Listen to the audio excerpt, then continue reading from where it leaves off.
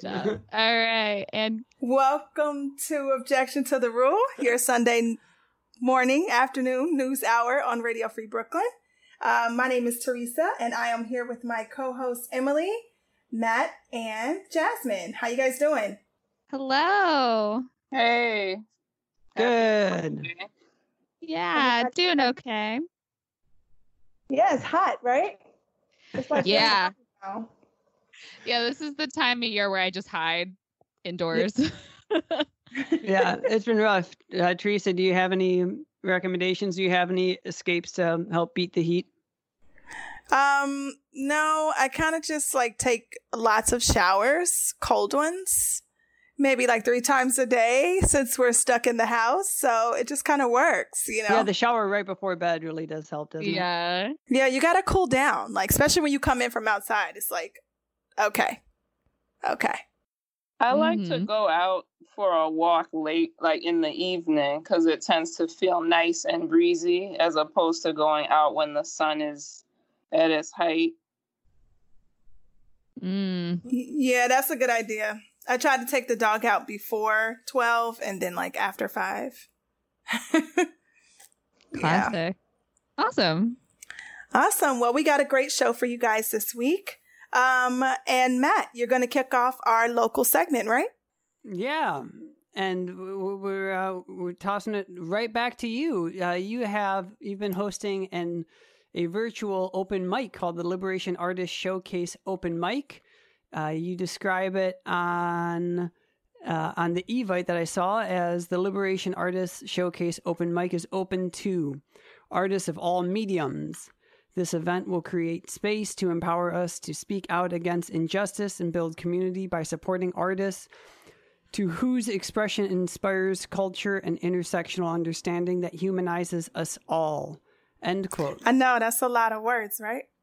It's good though, because like the focused open mic is, I don't know. The only other focused open mic I've went to before was called like New Shit Sundays, and it was like it had to be something nobody had ever performed before, you know? Wow, that's pretty cool though. I like that concept. It was cool because like the audience is really forgiving. But where'd you get?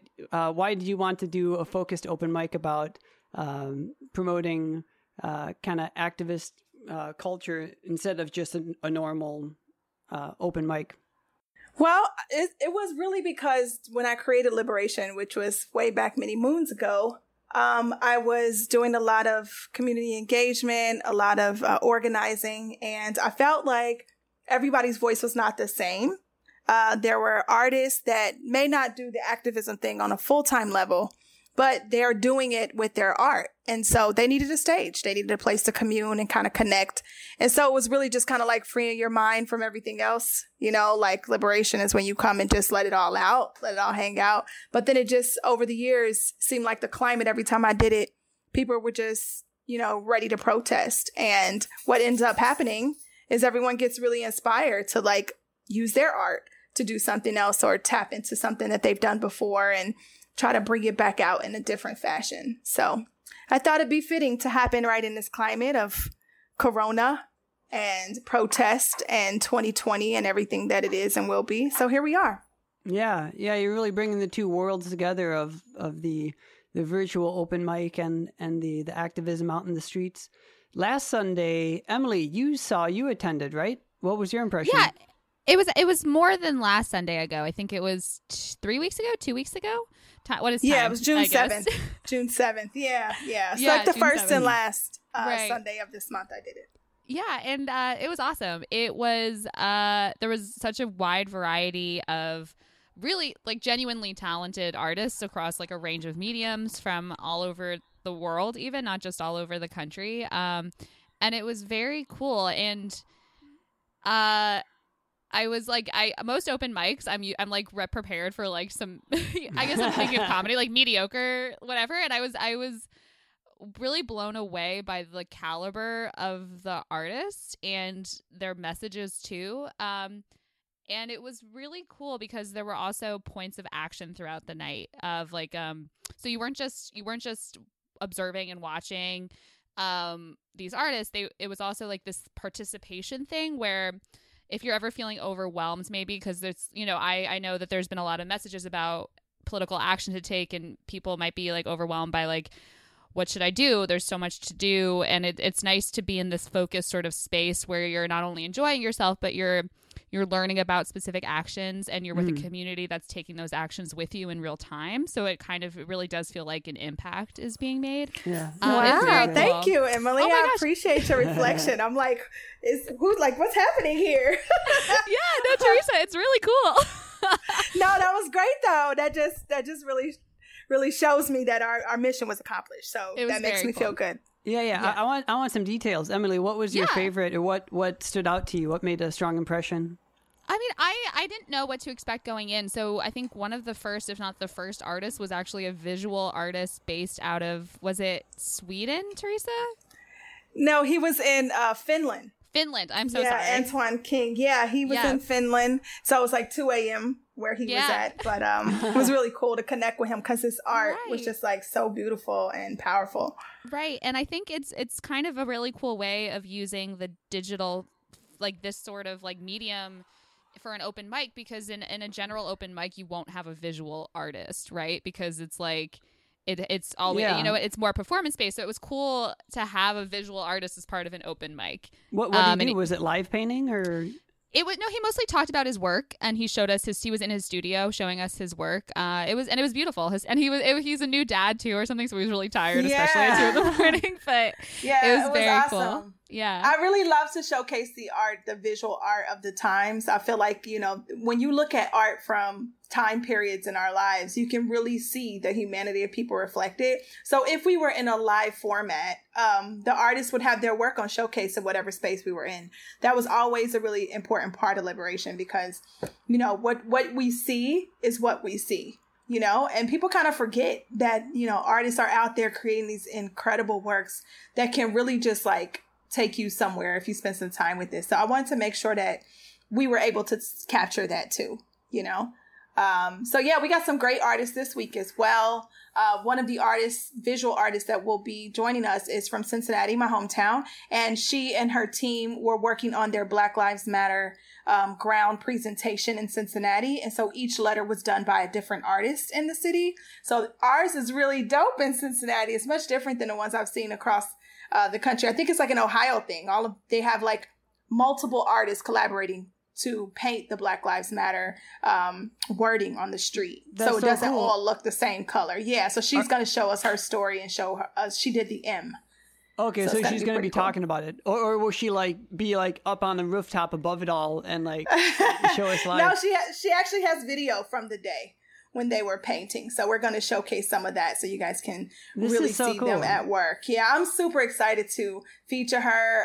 Definitely a really good friend of mine, and she wound up getting her MFA in Cincinnati Xavier. Her name is Adoria Maxberry. So yeah, it's going to be a great show. That's just one of the artists, but I am so happy that people are willing to share their work right now and just really showcase what's coming. It's a really creative time for all of us. And I think the purpose of Liberation, all of us together, just doing something that's positive, that shows our humanity and really connects people. That's what it's all about. So I hope you guys will join us. The tickets are on Eventbrite.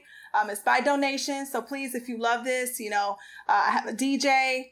I'm doing all of this from my living room in Brooklyn with my dog sitting there and trying not to get on the camera. But it's an awesome night. And I love just, showcasing the work of artists that I've met, and some of them I haven't, which is really cool. So you all better be there on Sunday night. Sunday night. I think I was at the same one that Emily was at. I think it was one of the first ones or the first one. Oh, sorry, Jen. It was great. Like I liked how there were even dancers towards the end. And they had like little girls that were in the studio talking about, why they dance. I like the energy. Like everybody seemed to be, like even if you are like out in the street and working very hard, it's good to have some space to be creative or to just, be around like-minded people. Thank you so much, Jasmine. And thank you guys for supporting my work. I've been trying to get back to it for a long time, and the virtual world just made it like right at my fingertips. So I'm really grateful for it. Yeah. So this Sunday, June 28th at 7 p.m. goes till around 9:30. You can find it on just going to Facebook and searching the Liberation Artists Showcase Open Mic. That will bring you to a Facebook page, which will bring you to the Eventbrite. And yeah, I think this is great. When I first heard about it, I had the very quote unquote like traditional idea of the open mic, but I'm excited about how much you're expanding it, and also kind of the community building sounds so great. And it's so cool because the literally having such a wide variety of art is a beautiful analogy for what movements are. Like, it is a big variety. There's local politics, there's smaller housing rights organizations, there's there's so many different things that you can do, and I think that metaphor works. So I'm excited. Thank you, Matt. Thanks, Teresa. Thank you. No problem. Looking forward to it. Just really trying to share some love into the world. So yeah, I'll see y'all on Sunday. When you're listening to this broadcast, you can come check out the show on Sunday 6 night. hours. And I'll put the information on our Objection to the Rule Facebook page as well. So yeah, great, awesome. I'm going to continue on with a short local story. I'm just going to dive right in. It has a little bit of a weird beginning, so let's see how this goes. The olive-sided flycatcher is a North American songbird named for being the only North American fly-catching bird that exclusively feeds on ants, bees, wasps, and other insects. It's a coveted site for birders. That's what bird watchers call themselves.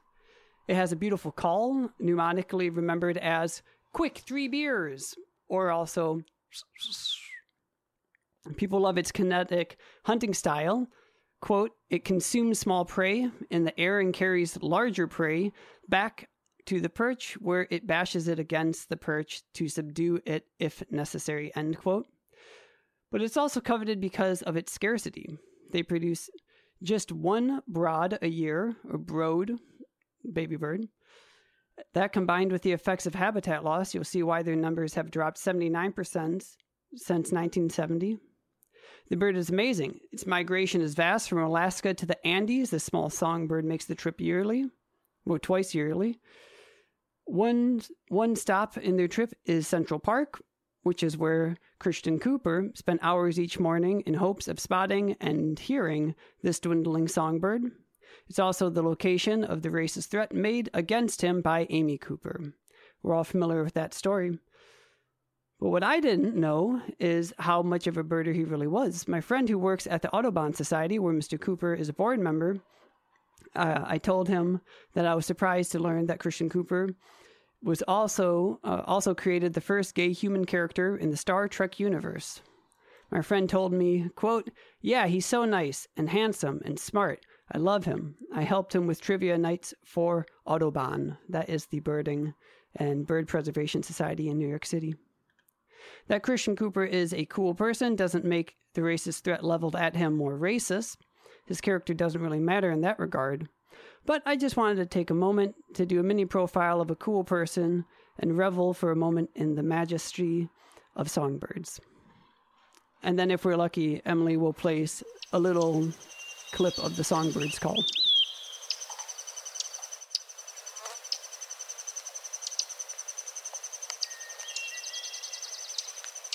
It's supposed to sound like, "Quick, 3 beers." Yeah, it doesn't sound like that, but it kind of does. Awesome. All right, so we are going to take a break for some music, and then we will be back with some national news. This first song up is Beyonce with Black Parade. We'll be right back.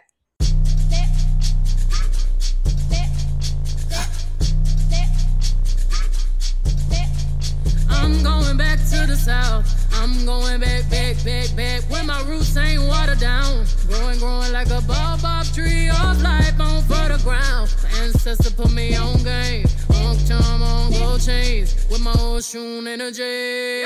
Drip all on me. Uncle that she keep it. Hold up, don't I smell like such a non-chopper instant? Yeah, pure ice, bust down, flood it, on my wrist out.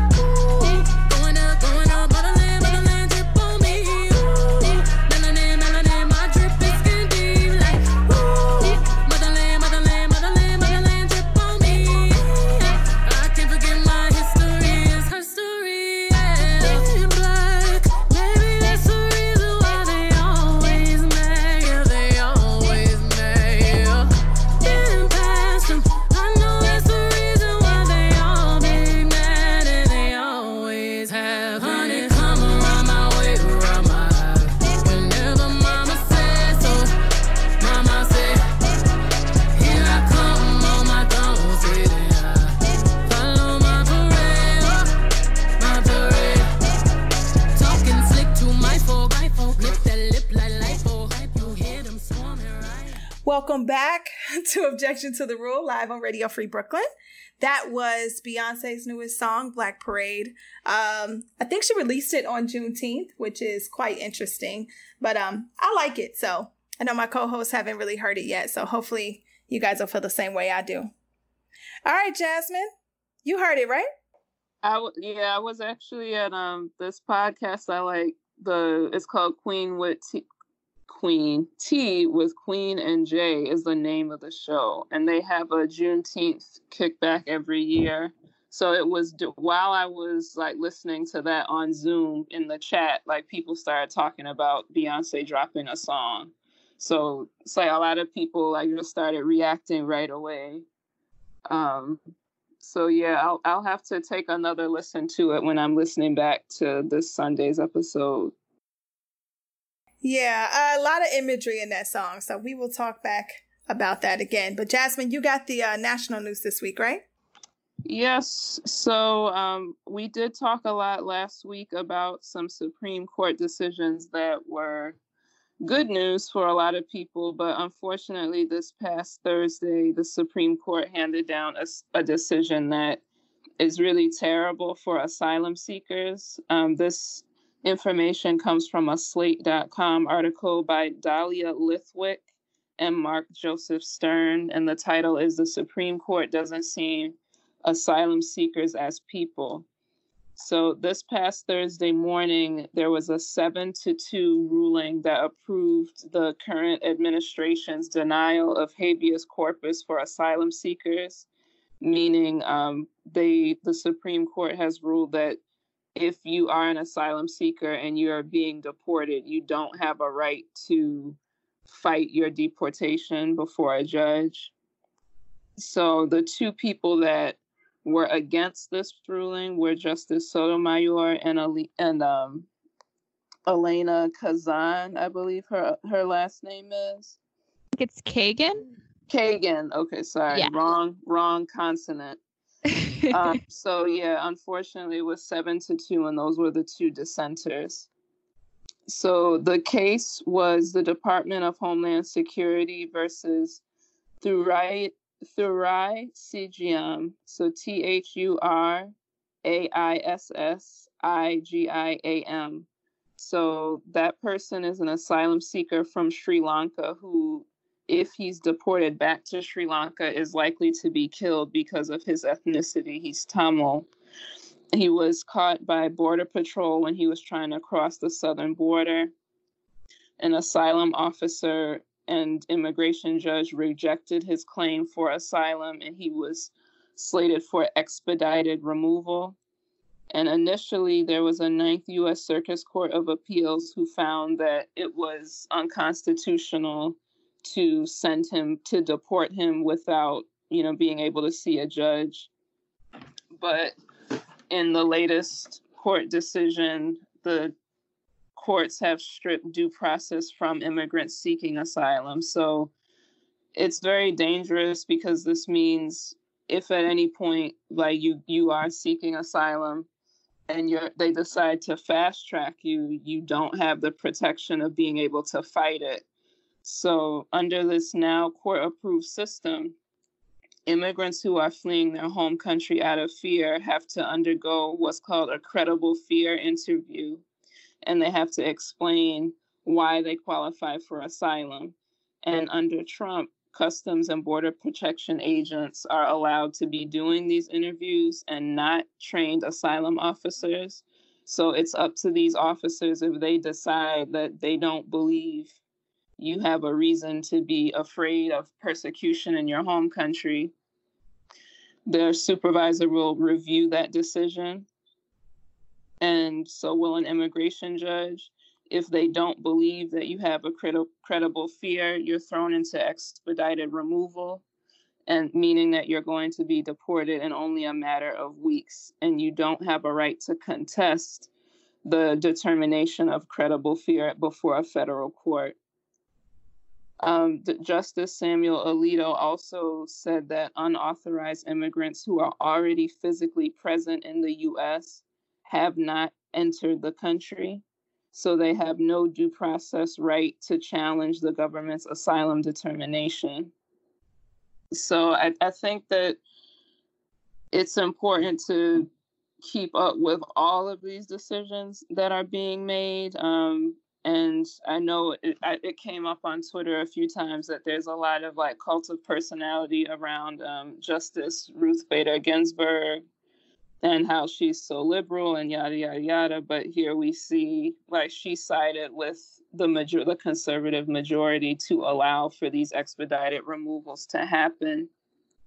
And there have also been, in light of the DACA decision, like being such a great decision for so many people, there have been several immigrants' rights activists and immigrants who have been doing interviews saying that while it's good, one of the downsides is having this good immigrant versus bad immigrant, or like a useful immigrant versus a non-useful immigrant type of dichotomy, because even if you're not someone who has been here since you were a little child, even if you don't have perfect grades or you're not a quote unquote productive person, that doesn't mean that you deserve to be deported. So yeah, I was between this and a different national story, but I decided to go with this one since it tied into some of the other big court news that we've been talking about recently.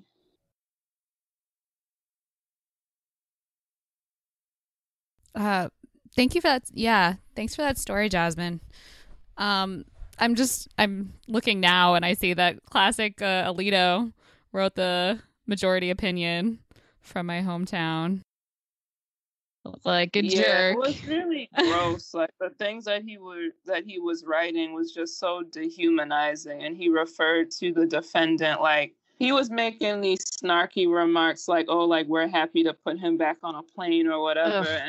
And these people are really afraid for their lives. Like there's people that are escaping domestic violence. There's people that are escaping gender-based violence. They're escaping gang violence, religious persecution.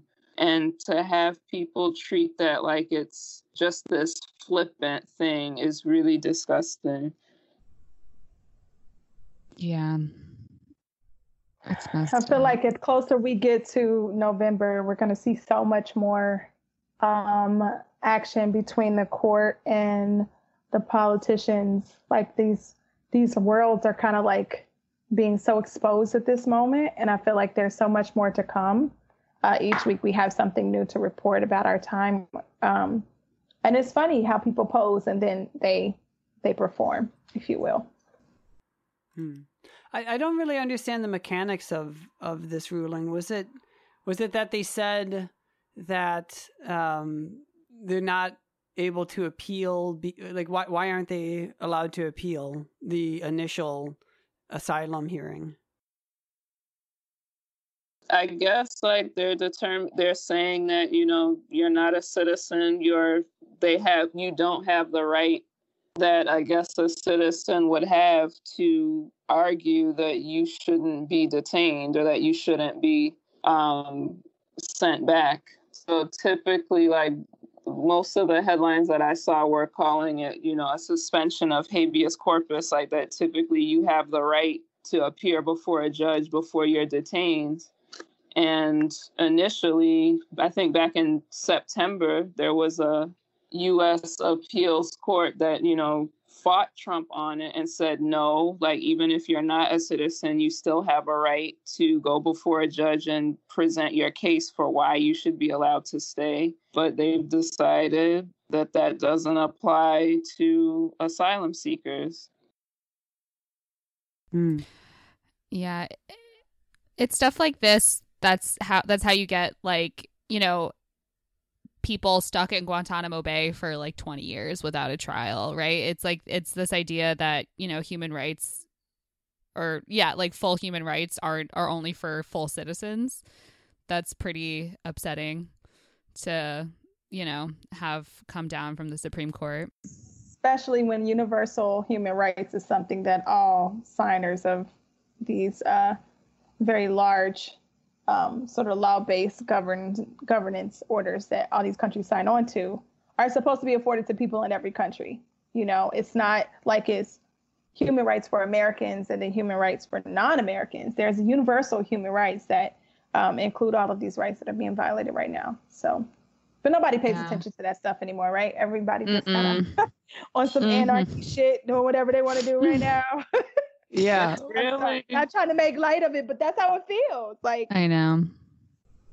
Yeah, I mean, I do feel like I personally don't have a lot of faith in these institutions, period. I mean, even if you look at something like Brown versus Board of Education happened in what, 1954? Or am I getting the year wrong? Or 64?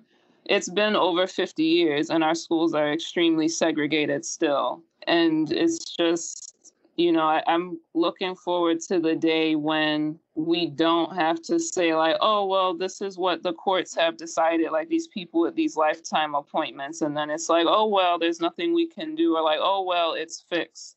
Because clearly it's not fixed, you know, like there's all these judges' appointments that have been made to try to set an agenda for generations. And I'm hoping that we're able to overturn that in our lifetime because it's not right.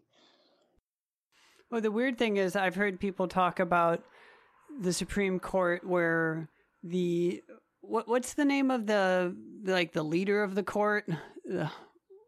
What's that called? Yeah, Chief Justice. They'll be strategic and they won't make rulings they won't make rulings before the general public. Like they won't make big rulings that until the general public is with them because they're nervous about people's faith in the courts. And it's just this kind of weird question of there's supposed to be these lawyers that just like look at, you know, the text and yada, yada, yada. But it's hard to really figure out like what type of legal philosophy. Yeah. And to piggyback on that too, Matt, there was a daily episode of the New York Times podcast series where they were looking at the Supreme Court decisions being made. And I can't remember the specifics, unfortunately, but one of the liberal justices sided with a conservative justice on an issue that you would expect the liberal justice to not side with the conservatives on the majority. But the reasoning behind it was the argument, I believe it was one of the female justices. The reason she did it is being like the person analyzing the situation saw the argument she was making as one that one would hope could be applied to if like Roe v. Wade was ever challenged in the court, that she would be like, well, you conservative judge, you made this argument for this case, so how are you going to not make the same argument for like abortion rights? So it was interesting because it's like, you know, the Supreme Court is political, not just in the larger spectrum of the United States, but like within the court itself. And they're all sort of making political plays with a lot of their decision making, thinking about what cases might come up and how, you know, they're siding with certain things at certain times. It's fascinating and, you know, sort of can be sort of icky too. Because basically every case they're hearing is like vital for everyone. I mean, while you're playing a political game of like this long game of chess, people are being murdered for real. Like, and you're gonna be on the bench for however many years, like having these debates and playing these rhetorical games, and how many people have to die or be tortured in the meantime. Like it's like, yeah, like I can get it intellectually why they do a lot of what they do, but I personally don't see it as, it reminds me of people that want to turn every fucking thing into a debate. And it's like, I'm not debating whether or not people like deserve to live, or like whether or not it's okay to let someone be sent back to be tortured to death because they're a woman or something. Like it was just a very after seeing, you know, some ray of hope with some of the other decisions, like having this come down like a week later was just really, really sad. Yeah, Supreme Court.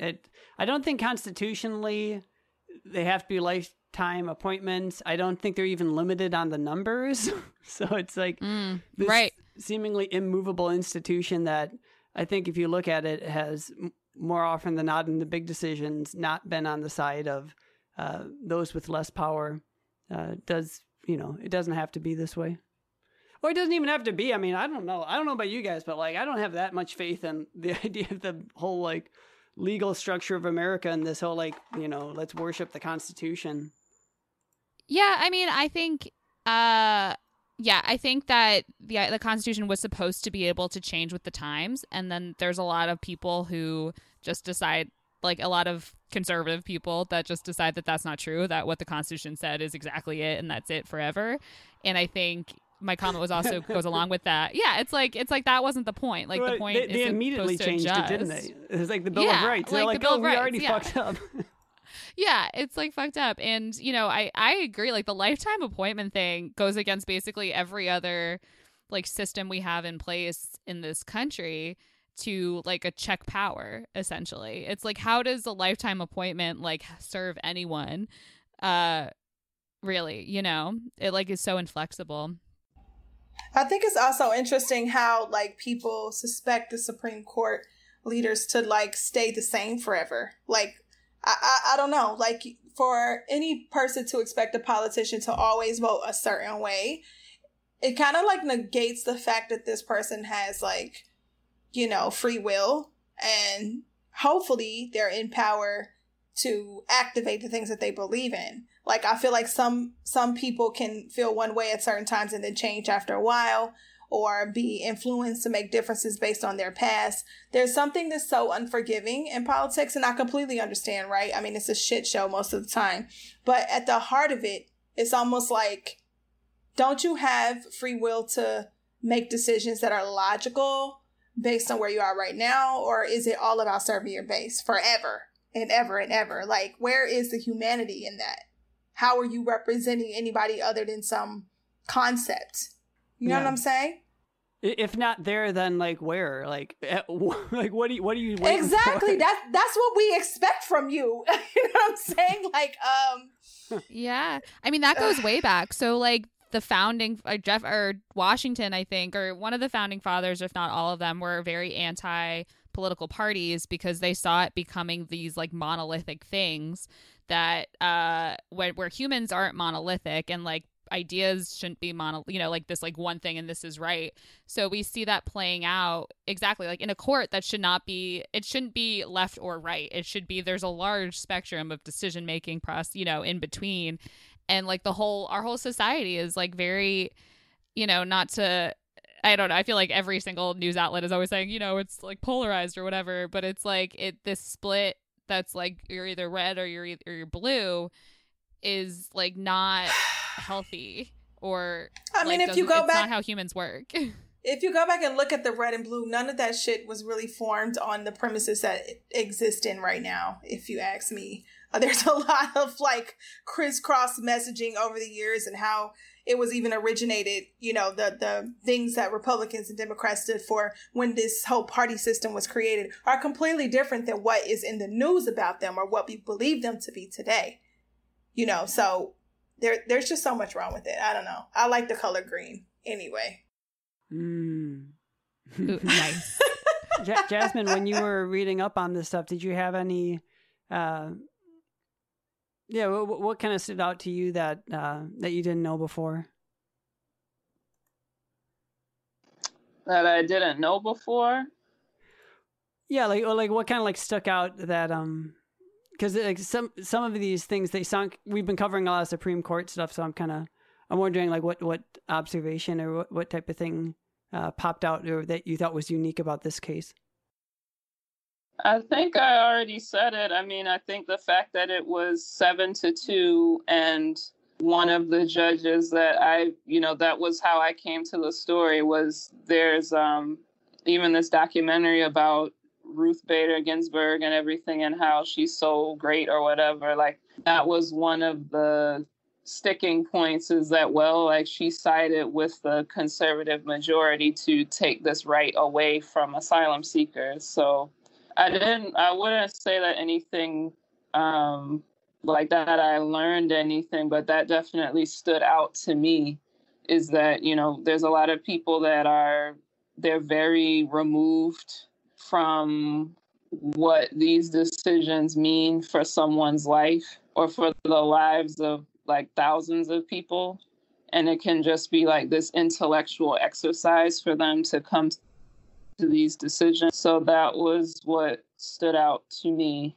I'll keep looking to see, like, if I'm not really sure like what specifically one can do at this point to help, but I do know that there's organizations like the New Sanctuary Coalition of New York City that helps people that are seeking asylum. And I'll be sure to post information about how people can support asylum seekers to the best of their ability now, because we're obviously in a very hostile climate for immigrants right now.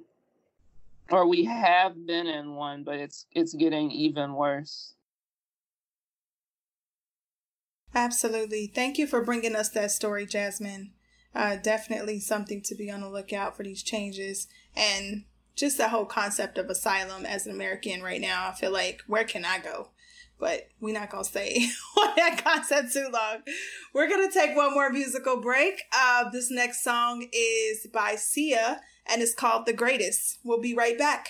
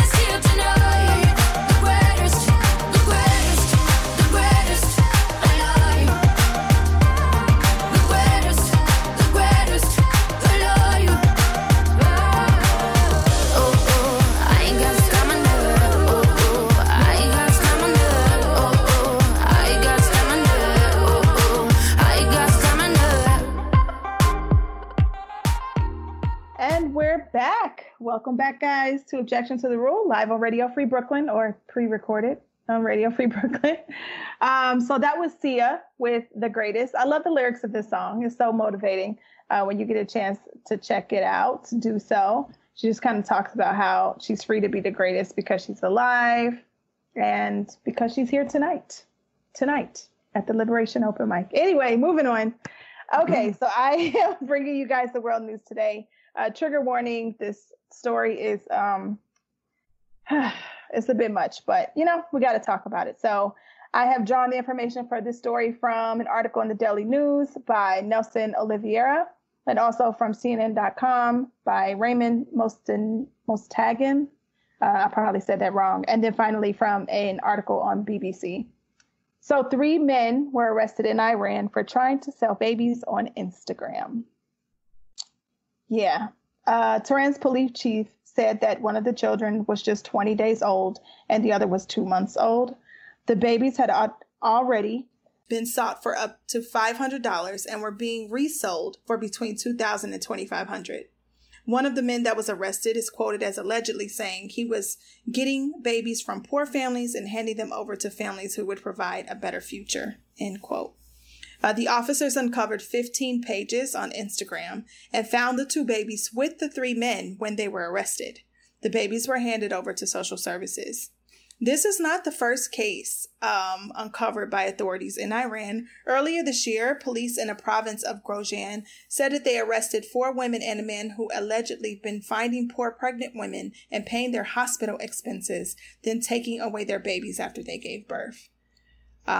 This is really awful. I just was a bit overwhelmed when I seen this. You know, we're on these social media platforms like constantly, and just, you know, I don't see this shit, but I know it's out there.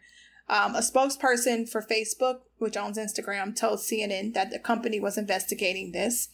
Facebook has a human exploitation policy, which covers harmful activities related to human exploitation and trafficking, and Instagram users are encouraged to report any concerning content using the in-app tool for its reporting form. They had a statement where they said, "We do not allow content or behavior on Instagram that may lead to human exploitation, which includes the sale of children for illegal adoption. We're aware of reports of this activity and we are continuing to investigate." That was the end of their statement. Just some little background knowledge. Iran is among number 21 on of tier 3 countries in the U.S. State Department's annual Trafficking and Persons Report, which ranks nations that compromise the worst offenders of human trafficking. The countries listed in this tier do not fully meet the minimum standards for the elimination of trafficking and are not making any efforts to do so. So that is what was reported in this report that was published just last year. So in Iran, there's a high number of expectant mothers selling babies. I've seen in the news some of their leaders of many community organizations kind of talk about the reason behind this, basically saying that women are facing a variety of factors, which include poverty, drug addiction, child marriage, and homelessness. And in a world of a pandemic, you can imagine how this is even more dire and just more crazy. You know, this is the story I found this week in the news, but I'm sure it doesn't really reflect what's happening all over the world. Iran is not the only country where people have tried to sell their children on social media. In this reporting, I found that in the U.S., in Oklahoma, a mom once used Facebook to try to sell her 2 kids for $4,000 so she could pay her boyfriend's bail. And that was according to the police statement that was made. Yeah, so it's never easy to report stories of this nature. You know, with all of the things going on in this world, I feel like with some of the stories we covered today, considering asylum, human trafficking, these are concepts that kind of get, you know, pushed into the mush of social justice things that we need to be fighting for and talking about. But yeah, this is the same Instagram we log on to every day. You know, I've never come across any of these specific pages, but I'm not looking for it either. I really, you know, I'm just a little boggled about, like, if you see this, would you report it? Like, were there many people reporting? Was this one thing that was found out? And how is this done? You know, I'm grateful that they did make a statement, but it doesn't really say much to me. It's kind of just like reiterating what they have in their policies. But there should be, you know, just a lot more regulation in regards to topics like this, just a lot more safety measures being taken. You know, if I'm not highlighting this story, I don't know if any of us would have seen it because we're not looking for this, but this shit is happening like right now in the middle of this pandemic. And, you know, this is a world story about Iran, but I'm sure, as it said, they're not the only ones having this issue. It's happening here like every day. Like there was a recent news story about, especially with international adoptions, like there's people creating Facebook groups where they will adopt a child from a foreign country, like Americans, and then try to quote unquote, like rehouse them the way you would do like a pet with someone else. And there was I wish I had looked it up before, like right before we recorded, since it's relevant, but they've uncovered people that have a history of abusing children, and these kids are getting passed around. Like human trafficking, especially trafficking in children, is really this very dark, sinister thing that happens right under a lot of our noses, and people don't even realize it. And it can be happening through what seems to be a legitimate institution that people are perverting. So, yeah, it's definitely something I think should be on all of our radars to, you know, be aware that this is happening and it's not just happening somewhere over there. And it's also to be noted, this is about poverty, and the sanctions. Whenever the U.S. applies sanctions on countries, we know it's a blunt tool that hurts the general population. It's not a so like these people who are being exploited and trapped and their kids are being taken from them because they're in economic despair. Like, that's our doing. I mean, there's so many layers to it. And you're right, Matt, when I was doing the research for this, that was the next story, like talking about, how the poverty in Iran has been ransacked because of the sanctions put on by the U.S. and other countries. And just, especially in a COVID world where, the same level of support, if you will, okay, dollars, whatever you want to call it, that we put out for international aid is obviously being redirected. We don't know exactly where. I'm not saying I know economics in that way, but I'm for sure that they're not sending the same amount of money overseas for anything, considering the fact they're trying to put something in our bank account called the HEROES Act. Where that at? But anyway, I'm just saying the reality is, like, this is a real problem, and it's happening, all the time. Not to try to take away anything from the movements that we're all in right now, but I just, I've never really done a lot of research in this. In my grad school program, we did talk about it quite a bit in a lot of my human rights courses. But as a, everyday American, I am not as engaged in this dialogue. And I feel like there's an opportunity for us to really think about this in the times that we're living in right now, when people are going through so much.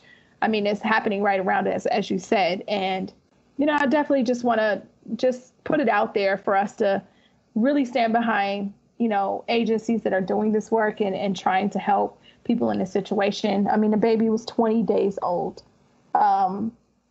Just the thought of that, I'm completely overwhelmed, but having to even report that. But thank you for bringing the story. I hadn't heard about it. It's a very good story to kind of show people what can happen in a neoliberal global economy where we let giant businesses eat up markets and exploit workers and not pay people, because whenever you have heightened poverty, that's all of these human trafficking cases.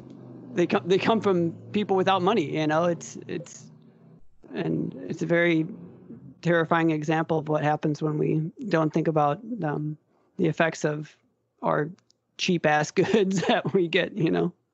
Yeah, I mean, I think especially there's a lot more people that are tuning into discussions of defunding police and abolishing certain systems.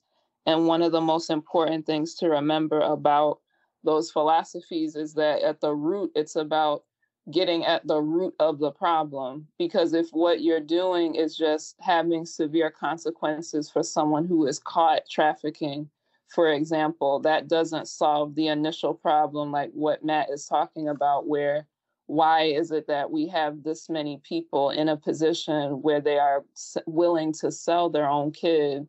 And a lot of people that get involved in trafficking, it's because someone that they know has tricked them or they were desperate for money. So we really have to look at what is the root cause instead of just trying to throw resources at it after it has happened. Like I'm sure like people are not just waking up because they just feel like getting rid of their child. Like they're being driven to these really desperate situations by the economy. Yeah, I mean, and poverty right now, not like it wasn't before COVID, but it's definitely a different situation right now. I think a lot of us have been maintaining in this world, but the reality is, like, guys, we've been on quarantine for like over 100 days. When we get to October, we have, right. When we get to October, and if we're still doing our show virtually, if we're still doing this, just imagine what's happening here. It's been going on forever in other places that we directly are, interdependent on, because that's what this world is. We're all interdependent on one another. So, yeah, I will. That's the truth.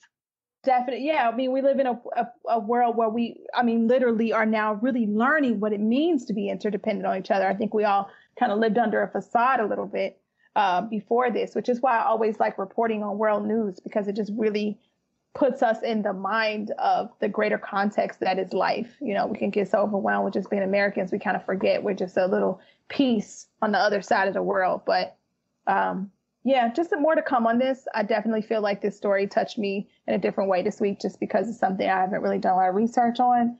But definitely an issue that's important for us to try to support or advocate. I don't even know where to start with this shit, but I'm definitely going to try. All right, guys. Well, let's take a breath. I think we're going to insert a song here because we need a breather. I support that. All right, so our final track for today, or maybe we may have one snippet. This is Will Smith with Summertime. We'll be right back. Drums, please.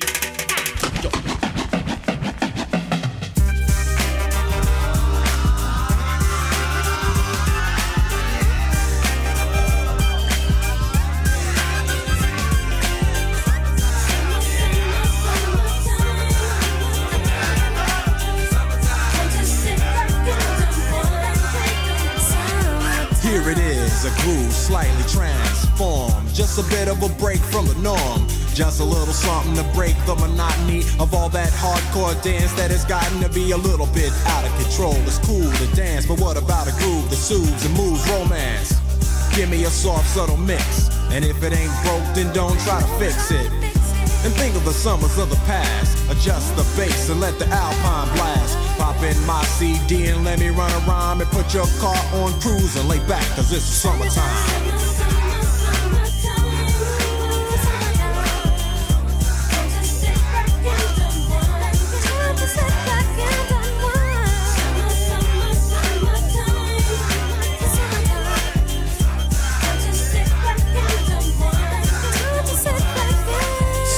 Out in this sort of a buzz, but back then I didn't really know what it was.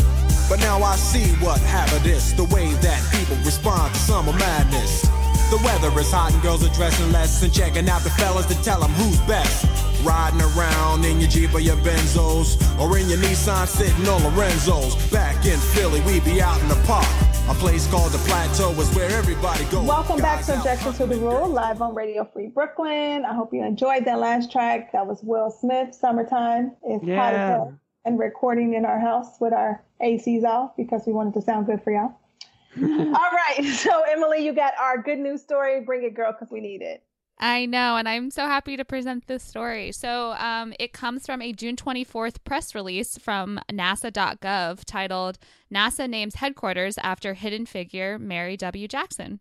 So on Wednesday, Jim Bridenstine, the NASA administrator, which is the position title, it's like the head dude, I think, announced that the building housing NASA headquarters in Washington, D.C. will be renamed after Mary Winston Jackson, who was NASA's first African-American female engineer. The building was previously just called NASA Headquarters or 2 Independence Square, which isn't the name of the address either. So this is a huge improvement on many levels. But anyway, so the release explains that Jackson, quote, successfully overcame the barriers of segregation and gender bias to become a professional aerospace engineer and leader in ensuring equal opportunities for future generations. She was born in 1921 in Hampton, Virginia. She graduated in 1942 with a dual degree in math and physical sciences from Hampton Institute. And she worked as a math teacher, bookkeeper, and U.S. Army secretary, and also started a family, all before being recruited in 1951 by the National Advisory Committee for Aeronautics, which was what NASA used to be, and it became NASA in 1958. When she was there, she first worked as a research mathematician, or what they called human computer. She worked under Dorothy Vaughan in the segregated West Area Computing Unit of NASA's Langley Research Center in Hampton, Virginia. And both women were featured in the 2016 film Hidden Figures, based on the book from the same year, titled Hidden Figures, The American Dream and the Untold Story of the Black Women Mathematicians Who Helped Win the Space Race, which was written by Margot Lee Shetterly. And Jackson was portrayed by Janelle Monáe in the film. After having to ask for special permission to take training program classes at the then segregated Hampton High School, Jackson became NASA's first Black female engineer in 1958. She would go on to join Langley's Federal Women's Program, quote, where she worked hard to address the hiring and promotion of the next generation of female mathematicians, engineers, and scientists. So she retired in 1985 and passed away in 2005. She was posthumously awarded the Congressional Gold Medal by Trump, of all people, in 2019, along with her Hidden Figures colleagues Katherine Johnson, Dorothy Vaughan, and Christine Darden. And then the Administrator Bridenstine, which is such an official title to call him, said during the announcement on Wednesday, Mary W. Jackson was part of a group of very important women who helped NASA succeed in getting American astronauts into space. Mary never accepted the status quo. She helped break barriers and open opportunities for African Americans and women in the field of engineering and technology. Today, we proudly announce that Mary W. Jackson NASA headquarters the Mary W. Jackson NASA headquarters building.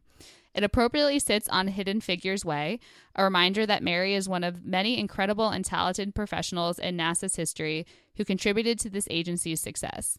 Hidden no more, we will continue to recognize the contributions of women, African Americans, and people of all backgrounds who have made NASA's successful history of exploration possible. And that's the story. Awesome. Yay. I love Hidden Figures. It's like one of my favorite movies ever. It was such a good movie. Yeah. I know my students hate it because I play it every year during one of the school months. I'm like, it's an awesome story. It's so good. Yay. Well, that is it for this week's Objection to the Rule. Thank you so much for tuning in. We appreciate you checking us out, even during quarantine. For all of our old episodes, check out our Radio Free Brooklyn, the app, or you can... Oh, there's Layla. Here, let me Didn't we have like a chant last time or something? We had a chant. And we are... Oh, the sign off. Okay, we could do that. Okay, she's calm now. All right, here we go. And that's it, guys. Thank you for tuning in to Objection to the Rule. You can find all of our old episodes on the Radio Free Brooklyn website or the app or anywhere else you can find iTunes podcasts. We're going to do a rollout. I am Teresa. That's your cue. I'm Matthew. And I'm Jasmine. We'd like to thank you guys for listening. Be sure to stay on and check out Radio Free Brooklyn for more independent Brooklyn media. See you next week. Bye. Bye.